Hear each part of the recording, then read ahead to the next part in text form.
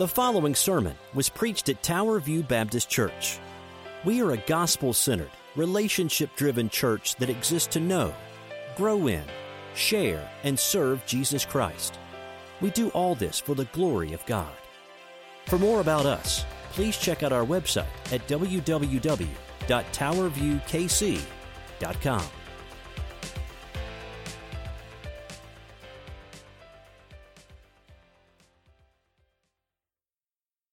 Meg. I mistook Meg for one of my friends. She has the same haircut. I about called her Courtney earlier, so I got the right name this time.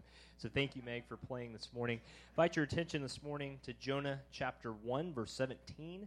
Jonah chapter 1, verse 17. And before we get started, I apologize to the Loy family. I did not introduce Andrea and her daughters. If you all just want to wave, just say hello. I know it's hard to see them. You'll meet them later. But he's not here alone. Many of you have asked that. He has 2 in the nursery and 2 back here, and 1 on the way. In 2 or 3 weeks, we're going to have another baby. So so pray for Blake. It's all girls and him. So you know he needs much grace and much strength of the Lord. And he will call her blessed as she rises, I think is what Proverbs 31 says. So amen to that. Invite your attention to Jonah chapter 1, verse 17. You know, it was just about 10 years ago that, I don't know if you love that show, Antiques Roadshow. I'm showing my old age and my young age, or those pickers that they have on Discovery Channel where they go around, they find little tidbits. This story I'm about to tell you was inspired by that type of situation. The picker actually was a Sotheby's. Many of you know that name. Sotheby's is the famous auction house in New York City, and Sotheby's had found a special, and hold that thought. My wife is bringing me water. Yes, thank you, babe. And that will be on the recording. Appreciate that. Thank you. I'm just giving her a hard time. Thank you very much. But there was a lady named Elizabeth Wilson who was intrigued by a small bronze figure that was on sale in England about 10 years ago. And the picture will pop up for you on the screen, and it's very interesting to look at. But this is the figure that was there. It was appraised at about $2,000 to $3,000 at the sale she was at, and it had been sitting unnoticed roughly for 40 to 50 years in someone's garden. Had moss, all the things that you'd expect after years, and she studied this statue thoroughly and realized it was a piece from Dutch sculpture. I'm going to kill this name. Adrian van Vries, 1556 to 1626, and de Vries was a caster of metals that was very rarely used. Usually back in his time period, apparently, if you made a piece, you would make 1,000 of them and sell them off. He would only make one of a kind, and that was it. And if you didn't get it, you didn't get it. And Wilson found this piece called the Juggling Man, is what it's called, and pulled it from the sale and placed it in a Sotheby's auction about 10 years ago. Do you know what it went for at auction, just out of curiosity? Take a guess. Someone just take a guess. Who said $10 million? Tina, that's right. You saw my notes. Amen. Tina, you cheated. We'll have a talk afterwards. That's right. I know, that's right. No, it was really purchased for over $10 million. Can you believe that? A little piece of something that had moss growing on it for over 10 or 40 years was valued at over $10 million. One of the greatest turnarounds, they said at the time, from a piece that was worth nothing to something that was worth a lot. And, you know, as I was thinking about Jonah this week, this illustration just really stood out. Like that statue, our perceived value in Christ is often overlooked and underestimated, isn't it? Our true identity is discovered in Christ. Our actual worth is finally realized only in Christ. I love this verse. It's a famous verse. Megan, if you want to throw it up there. Galatians 2:20 comes to mind instantly, doesn't it? I've been crucified with Christ, and it is no longer who that lives? I who live, but who lives in me? Christ lives in me. Religion says my identity is built on being a good person, being religious. But the gospel says my identity is not built on my record or my performance, but on what Christ has done for me. The gospel and being gospel-centered frees us from the relentless pressure, friends, of having to prove ourselves and secure our identity through work or kids or social status or fill in the blank. And Jonah had that happen to him, and we'll get there. So the big idea today is this. Where are you going with this, Darren? Are we talking about identity in Christ or salvation? Where are we going? The big idea is simply this. Salvation didn't begin with you or I seeking or deciding to seek God. It began when he chose to seek us. Romans chapter 3 says, there is none who seek after God, no, not one. That's why 10 years ago when the churches had the seeker-sensitive movement, it was kind of a play on words, because there's none who seek after God, no, not one. Very interesting. Friends, when a man catches a fish, that's not a big deal, right? A lot of people catch fish these days. But when a fish catches a man, that's a big story. However, though that may be a big story, it's certainly not the best story. The best story is not a fish catching a man. The best story is that God is saving men and women like you and me all around the world because he is a sovereign God. And Jonah 2 is all about a story of God's business. God is in the salvation business. And our identity, as we'll see today, is found in Christ. We are often overlooked and underestimated because we fail to find our hope in Christ. Last week, if you weren't here, we have started a study of Jonah. We saw three things from last week that I'll just have Megan put up on the slide for me there. We saw that God has a plan for our lives. Maybe different at times than we would like it to be, but God has a plan for our lives. Secondly, we saw that God is providential. That God will often, and you remember last week, he hurled a storm at Jonah's way to get his attention. And thankfully, God is persistent in our life. I am so grateful that God is not like my parenting skills sometimes when for the millionth time of saying, no, Simeon, no, Scarlett, he doesn't just let me go. He continues to pursue. And so you'll see three things this morning, I think, from this text that are very vital. Our title today is Salvation is of the Lord. We'll see three things. We will see, first off, in verse 17, we will be corrected when we sin. We will be corrected when we sin. Second, we should be cut up when we sin. I'll explain what that means in a minute. And third, we can be carried when we sin in the last part of that verse. I said God's business is a salvation business. It's very true. But this story has often caused skeptics to look. We're at that part of the story where people say, Darren, did this really happen? I know it happens in Branson where the big fish swallows Jonah, if you've seen the Jonah thing in Branson. But Darren, did this really actually happen? Well, I heard the story of a preacher who had brought a message on Jonah, and following the message, a young man came up, a critic, and said, how do you know it was a whale, pastor, or fish, or whatever, that swallowed Jonah? And the preacher responded, I don't, but when I get to heaven, I'm going to ask him. And the critic, with a sense of kind of sarcasm, said, well, what if Jonah isn't in heaven? The preacher then responded, well, then you can ask him. And so, take that for what it is. That's a bad preacher joke. But, friends, could Jonah have been swallowed by a great fish and survived? I believe the answer to that question is unresoundingly yes. Yes. First of all, Matthew 12:40 and 41 teaches that Jesus believed it, and friends, quite frankly, that settles it for me. We don't live on blind faith, but we do trust the words of Jesus himself, don't we? He's God himself. We should believe that. Secondly, Luke 1:37, though referring to Christ's birth, says, with God all things are possible. I can give you historical accounts from the mariner days of the 1700s where men fell overboard and they would kill whales and they would fall out. I mean, these things have been documented on various things, various platforms. But our God is a miracle-working God. He is a God that makes things possible all the time. I mean, think about the birth of a baby. Andrea Lloyd's going to have a baby. If you've seen the birth of a baby, what a miracle that is. It's weird to think about. I tell my wife when she was pregnant, you know you have a human growing inside of you? I mean, it sounds dumb, doesn't it? But isn't that a miracle of life? You see, our belief in the historical nature of this experience we're about to read does not rest on scientific observation, but it rests on theological conviction. Is there a God?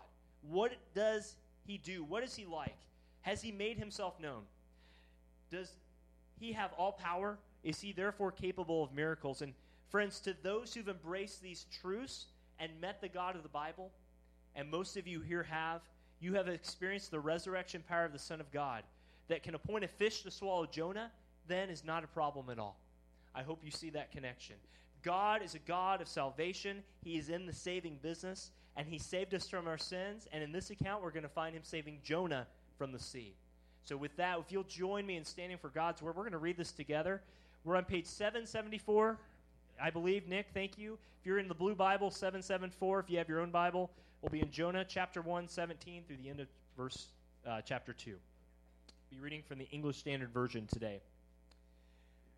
The word of the Lord. And the Lord appointed a great fish to swallow up Jonah. And Jonah was in the belly of the fish 3 days and 3 nights. Then Jonah prayed to the Lord his God from the belly of the fish, saying, I called out to the Lord in my distress, And he answered me, and out of the belly of Sheol I cried, and you heard my voice. For you cast me into the deep, into the heart of the sea, and the flood surrounded me, and all your waves and your billows passed over me. Then I said, I am driven away from your sight, yet I shall again look upon your holy temple. The waters closed in over me to take my life. The deep surrounded me. Weeds were wrapped around my head, and at the root of the mountains I went down to the land whose bars closed me forever. Yet you brought up my life from the pit. Friends, let me just stop there and say that is a picture of every Christian that God has done. O Lord my God, when my life was fading away, I remembered the Lord, and my prayer came to you into your holy temple. Those who pay regard to vain idols forsake their hope of steadfast love. But I, with the voice of thanksgiving, will sacrifice to you what I have vowed I will pay. Salvation belongs to the Lord. And the Lord spoke to the fish, and it vomited Jonah out upon the dry land. Get that picture in your head for a couple minutes. Friends, this is the word of the Lord. Let's go before him today as we start our sermon. Father, we thank you for this morning. Thank you for Blake and his family. We pray for your will to be done today. But Lord, especially as we study, we pray that this story from Jonah, a true historical account from Jonah, would speak to our lives. Father, it's not my words, but your words that we need. It's not my energy, but it's your Spirit's working in our hearts that we need. Father, we need your presence more than ever. Thank you that you're with us. We pray for wisdom this morning. If there's any among us that don't know Christ, may your Spirit enliven them, quicken them, and bring them unto Christ. For those with Christ, Lord, may we grow to know you better, we pray. In Jesus' name. Amen. You may be seated.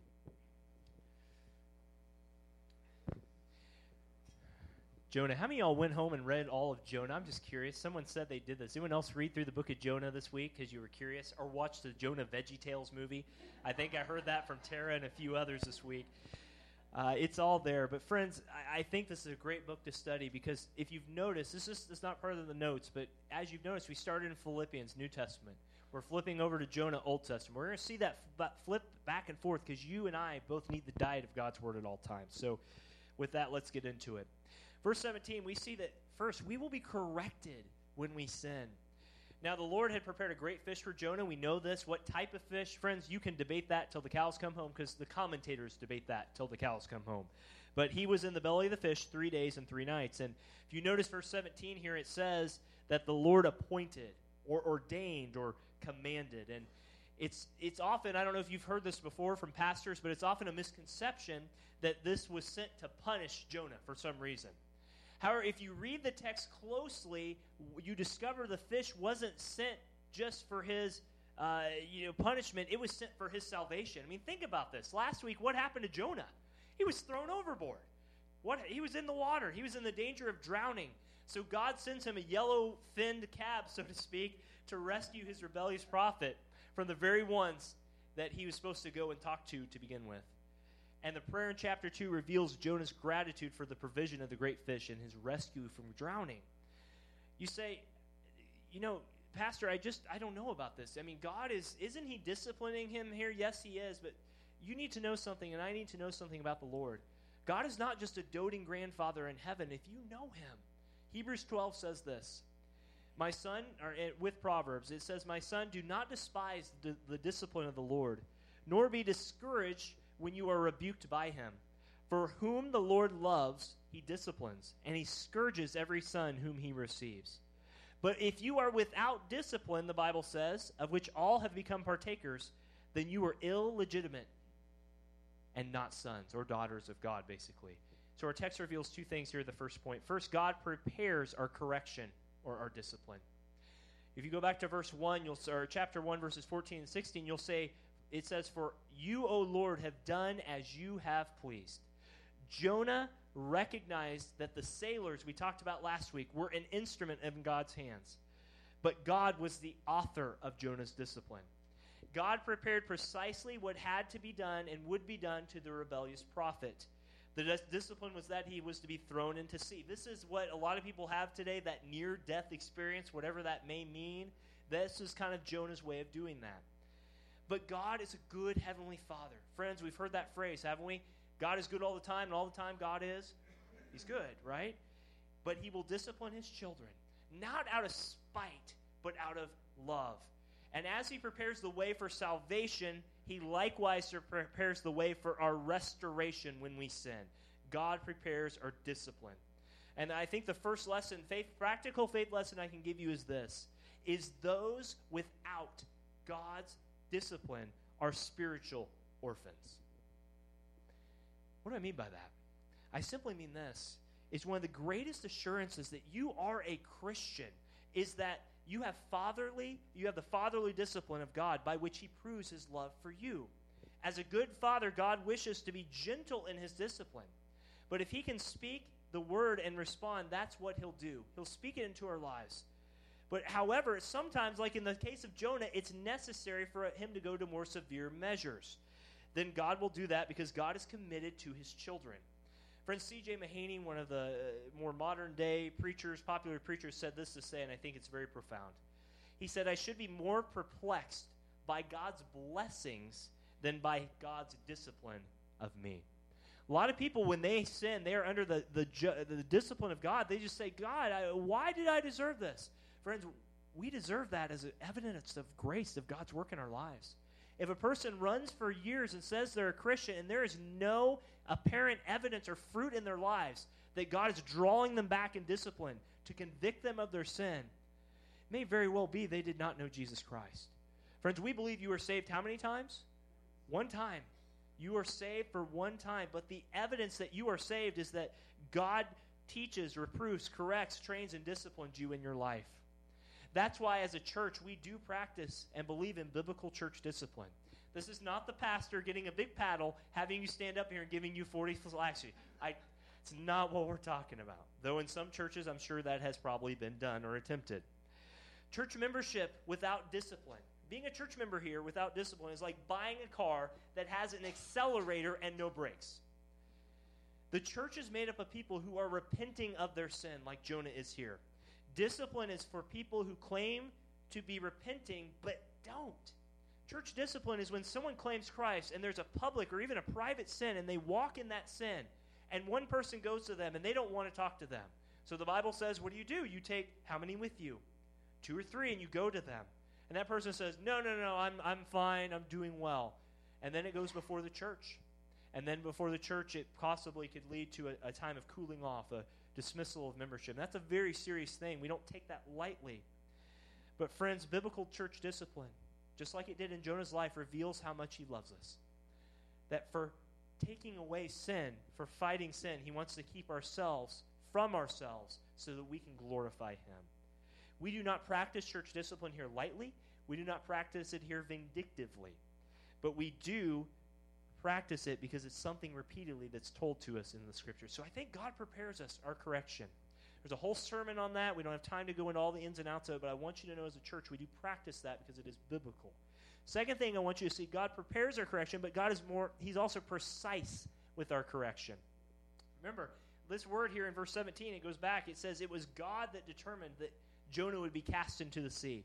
Remember, it's God who sent the storm. It's God who sent the whale. It's God who sent all these things along the way, and God is bringing his prophet to bear.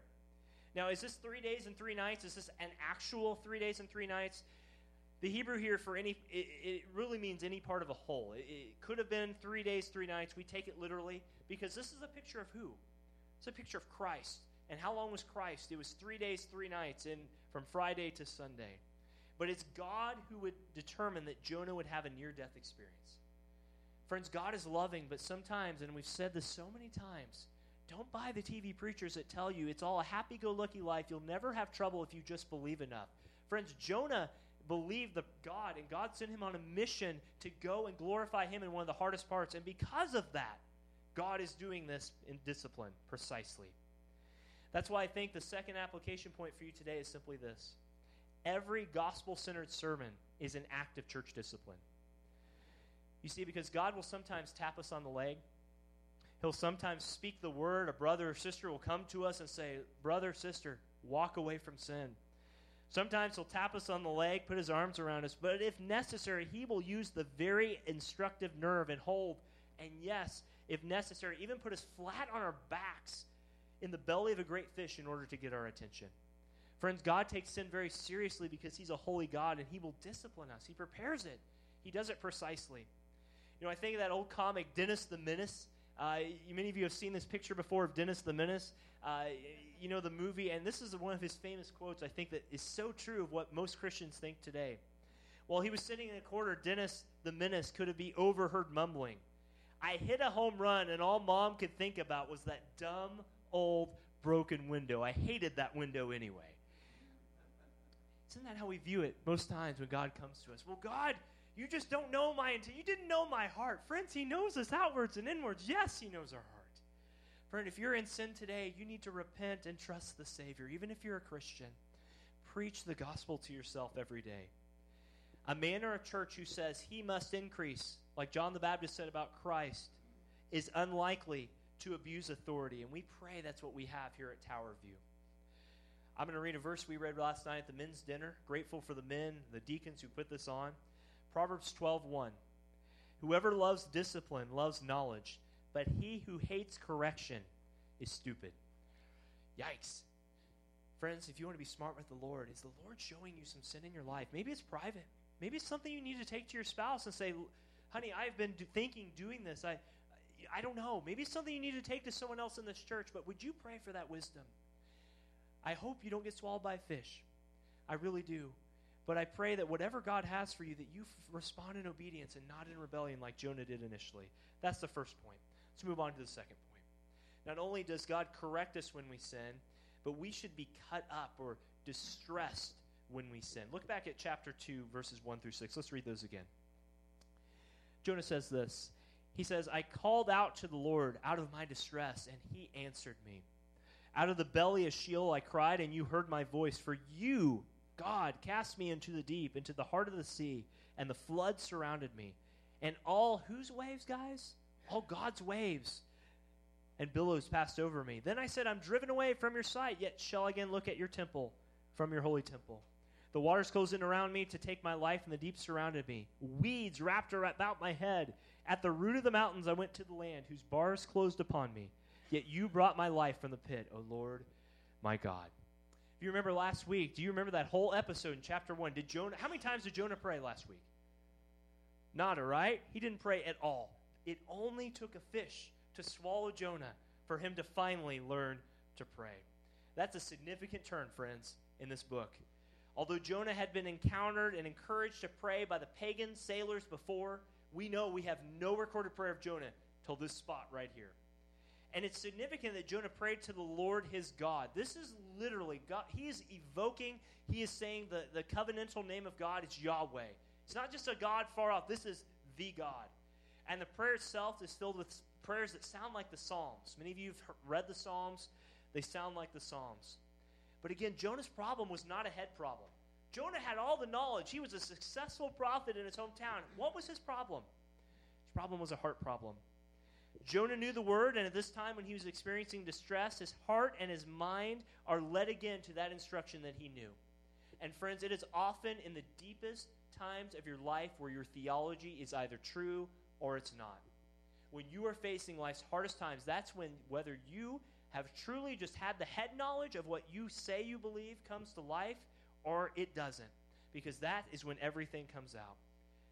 And it should grieve us that we have offended a holy God, but we should remember that his grace is that if you have heard the word of the Lord, that is always before you. Pray as you go that this would be true to you. So what is this? How should we be cut up with our sin? Two quick things. First, in verses 1 and 2, we should cry out and God will hear us. We should cry out and God will hear us. I don't know if you've noticed this, but do you notice that word I there repeatedly in verses 1 through 6? In this prayer that's in verses 1 through 9, the word I or personal pronoun my is used over 25 times. Twice in verse 2, the Bible says Jonah cried out. He cried out because he was in distress. He cried out because he was literally in the belly of a fish.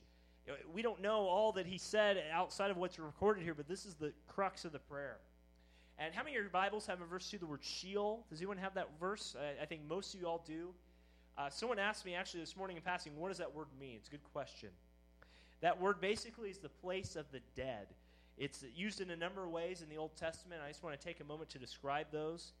Amos talks about it being located under the earth. Psalm 88, Isaiah 38, talk about a place of separation from God. Psalm 139 is a place that God has access to. But often it's a reference to the grave. And for Jonah, it's a reference to being almost dead. To cry from the belly of Sheol meant he was to cry from death, from hell, so to speak, from the grave. And that made me think about this week, how does this apply to us? I think the application point is this, folks. Why do we cry more over our troubles than our sin? Did you ever think about that in your life? Our sin is so great. Even as your pastor, my sin is so great, but God's grace is greater than my sin. But why do we cry more over, God, why did you send this, when he's trying to deal what he's dealing with Jonah right now? He wants the heart to be satisfied more than anything else. Sin is not a mistake. A mistake is taking the wrong exit on a highway, but sin is a treason against the holy God. Sin always wants to be our identity. But as the Puritans say, those old dead guys, I haven't quoted in a while, they said it this way, and you can put this on your Facebook or Twitter. It's very tweetable. It's very easy. Put it on your bumper sticker. Kill sin before it kills you. Kill sin before it kills you. Jonah, his life was spent. He was at the end. He cried out, God answered, and God heard him. I think 1 John 1:9 was kind of in view here. If you confess your sin, he is what? He is faithful and just to do what, congregation? To forgive your sin and cleanse you from some unrighteousness? No, from all unrighteousness. Friends, what a gracious God we have, that when we cry out, even at the brink of death concerning our sin, the Bible teaches that our God is a gracious God, and he will hear our prayer. Are you grateful for God in that circumstance? I pray you are.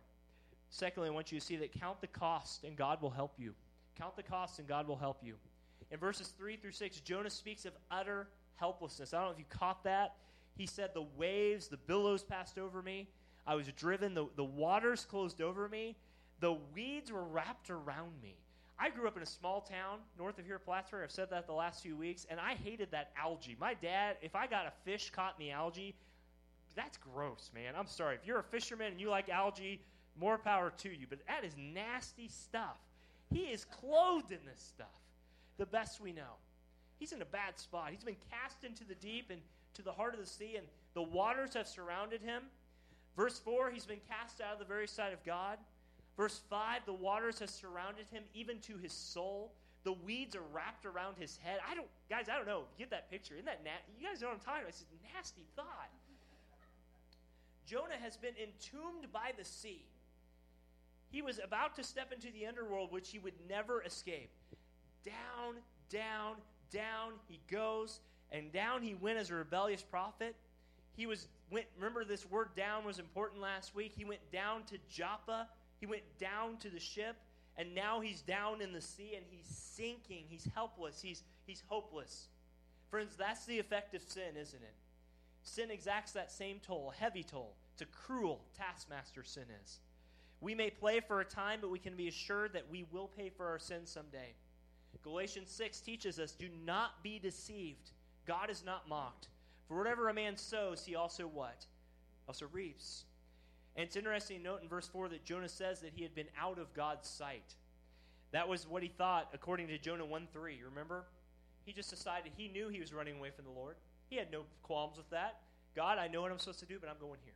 I'm going to Tarshish. That word I told you to repeat 5 times fast. Tarshish, 2,000 miles away. But as Jonah contemplated the cost of his sin, he again discovered the marvelous grace of God.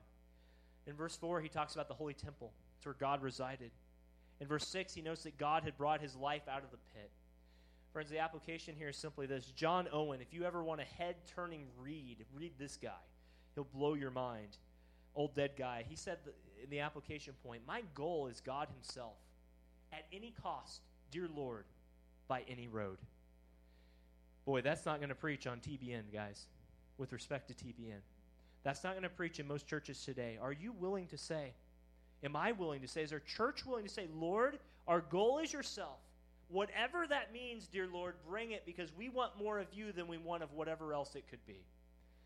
When Jonah counted the cost of his sin, he discovered indeed the merciful hand of God. God helps those who turn from their sin.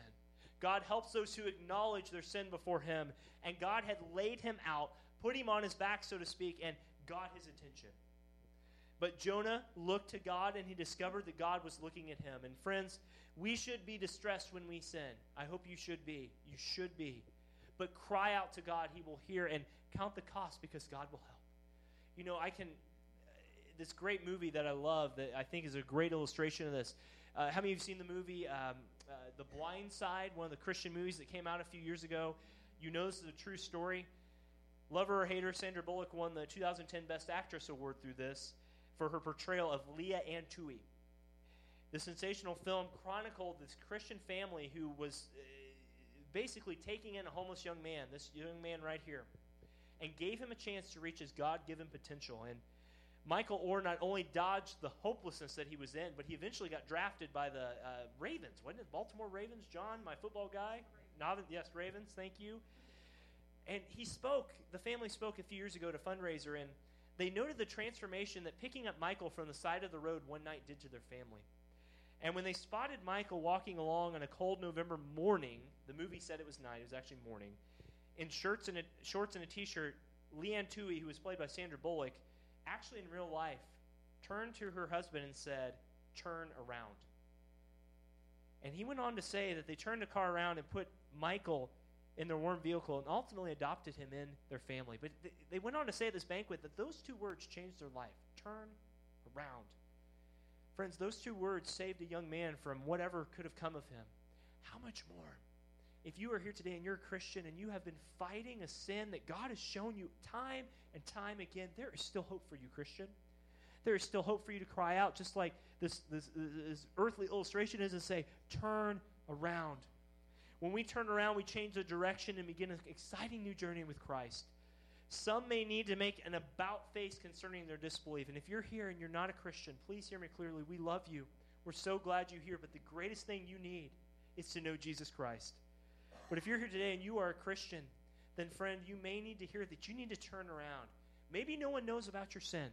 Maybe you think you've gotten away with it. Whatever it is, but a great story of wonderful change in your life could be simply this: Father, help me turn around by your grace in repentance today. Friends, that is the prayer of what Jonah did. He finally got the message to turn around. Last point is this.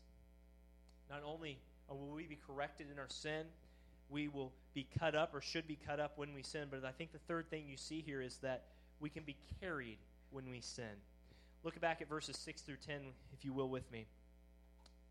Start in verse 7, actually. Jonah says, "When my life was fainting away, and I remembered, Lord, you, and my prayer came to you into your holy temple. Those who pay regard to vain idols forsake their hope of steadfast love. But I, with the voice of thanksgiving, will sacrifice to you. What I have vowed I will pay, because why? Salvation belongs to the Lord." Friends, why was Jonah swallowed by the great fish? At least 4 reasons. He was saved physically from drowning. I think that's one thing you clearly see. There was transportation to Nineveh. Carlos, where are you? Carlos, we talked about this in the men's prayer group this morning.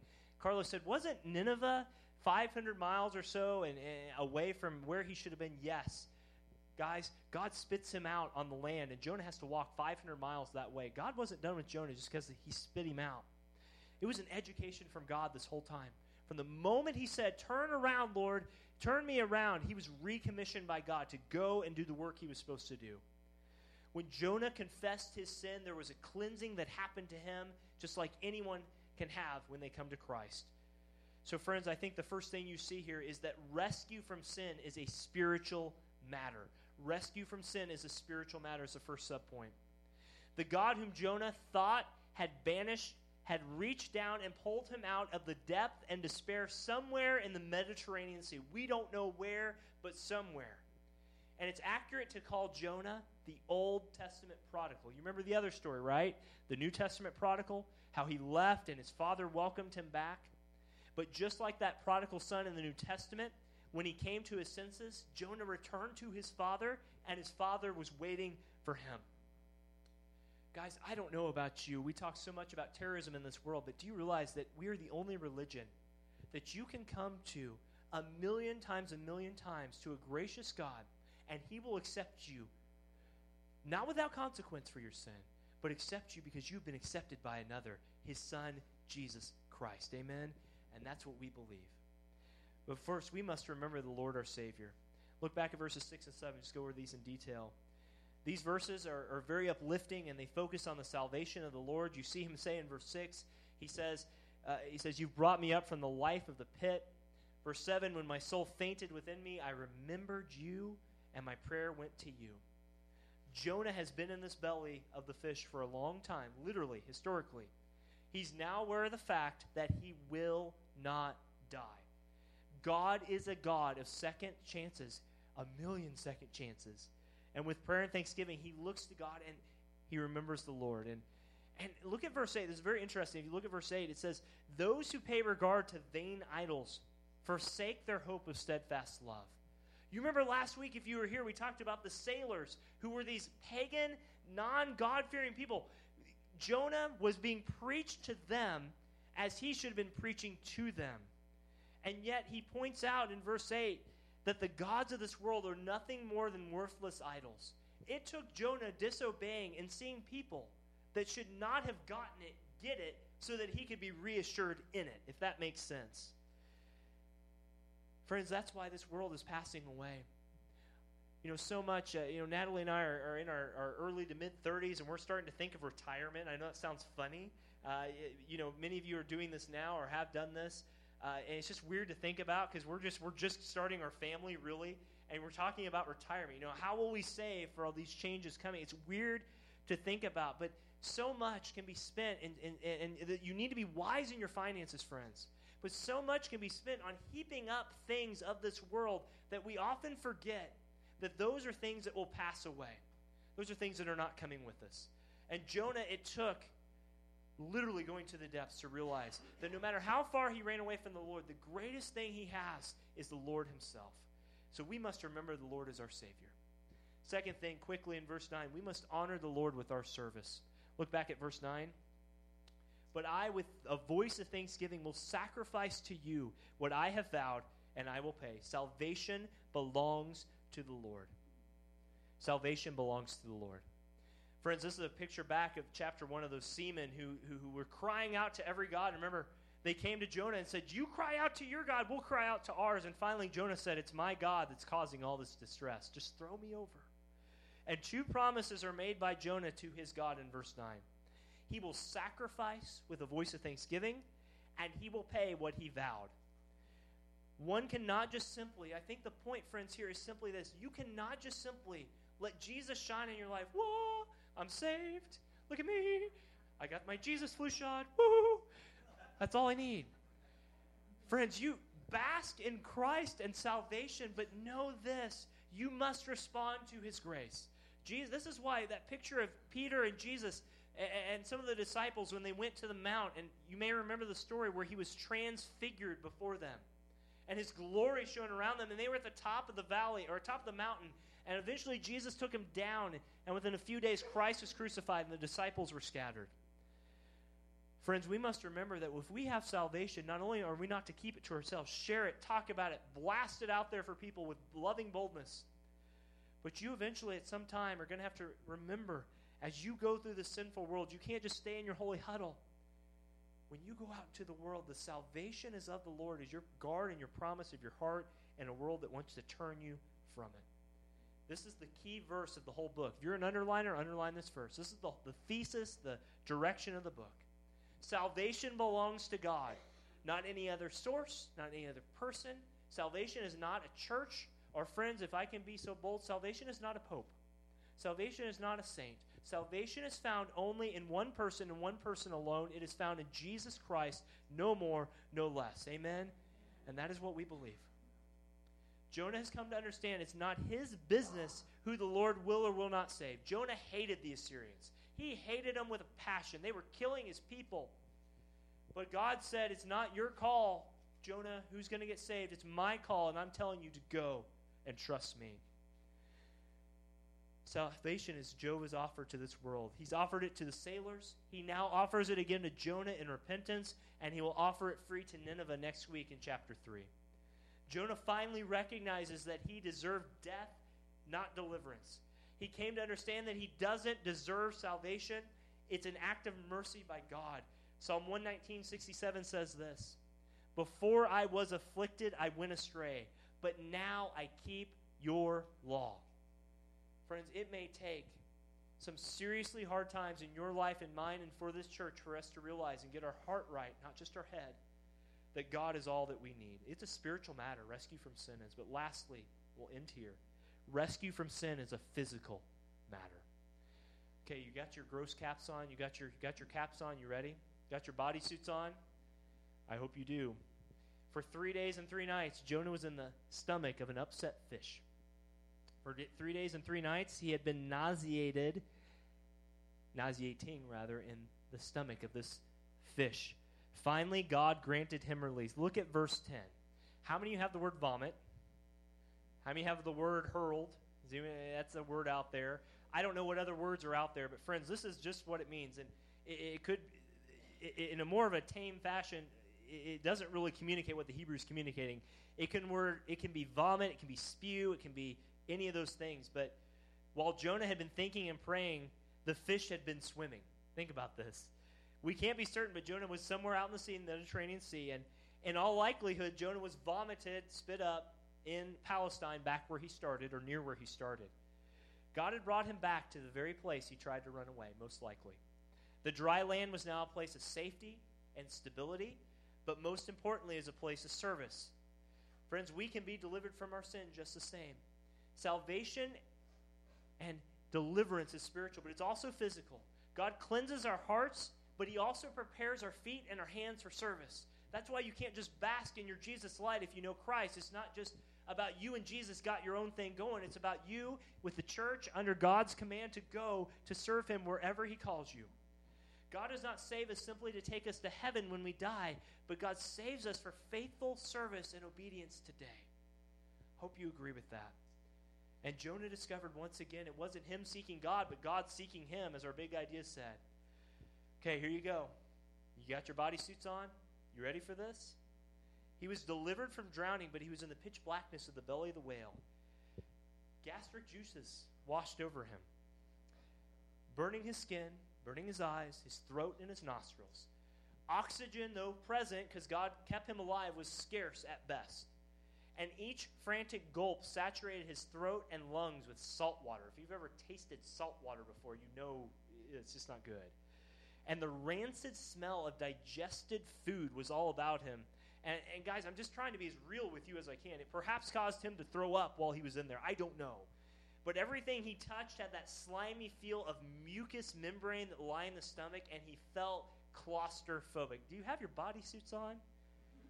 I hope you do. I prepared you 5 minutes in advance, but with each term, he's slipping and sliding in the cesspool of digestive fluids. Friends, no footholds, no blankets, no get out of easy card of jail. This is the real deal. I'm serious. This is the real deal. I don't just say that for a reaction, but I just want you to see this last point. Megan, throw it up there. Friends, salvation costs you nothing, but discipleship costs you everything. If you know Jesus Christ, you may not have all the nasty stuff I just described going on in your life, but you better believe that God is going to take you through some murky, muddy, and often disgusting waters, whether you're in sin or not, because he wants you to be more like him. Psalm 119:71, it was good for me to be afflicted, so I might learn your decrees. God does not deliver us from our sin, but disciplines us when we sin. And his discipline can be uncomfortable, but if necessary, he will break us. He will break us. But praise God, Jonah experienced God's grace. Amen? Praise God, he experienced the grace in a way he never expected. And it is possible today that you are in some dark, slippery, distasteful place of his discipline. Friend, go to him. Run to him. Talk to him, because he's the only one that will get you out of it. Jonah discovered, as we discovered, that at any time we can pray, any time we can be certain, no matter how suffocating or severe the discipline may seem, that his grace is sufficient and our prayers will be heard, and they are answered by a God whose business is salvation. If you need to be delivered today from your sin, rest assured there is a God who's in that salvation business. If you call, he will answer. If you look, he will save. If you cry out, he will be there. That is the God of the Bible. Salvation didn't begin, the big idea will say, with you deciding to seek God. Friends, we are nothing laced with sin, but laced with sin outside of Christ. But it began when he chose to seek us. Let me just read to you that intro I read to you. When a man catches a fish, it's not a big deal. Even though it's a big 150-pound catfish from Missouri, when a fish catches a man, that's a big deal. However, there may be a big story in that, but it's not the best story. The best story is not a fish catching a man. It's the best story is God saving a man, a woman, a child, old, young, whatever. Friends, that is the gospel of Jesus Christ today. If you are here today and you do not know Christ, he died for your sin.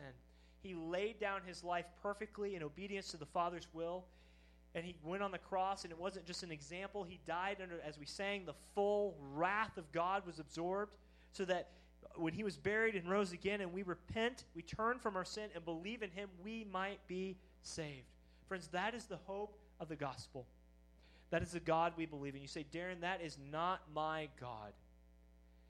I would challenge you to study the scriptures, friends. God is as loving as he is just. He's as faithful as he is merciful. But all in balance, only perfectly that he can do. Friend, are you praying for someone today that needs Christ? Would you continue to pray?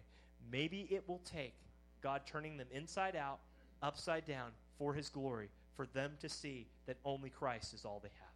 Let's go before the Lord in prayer today. Father, thank you.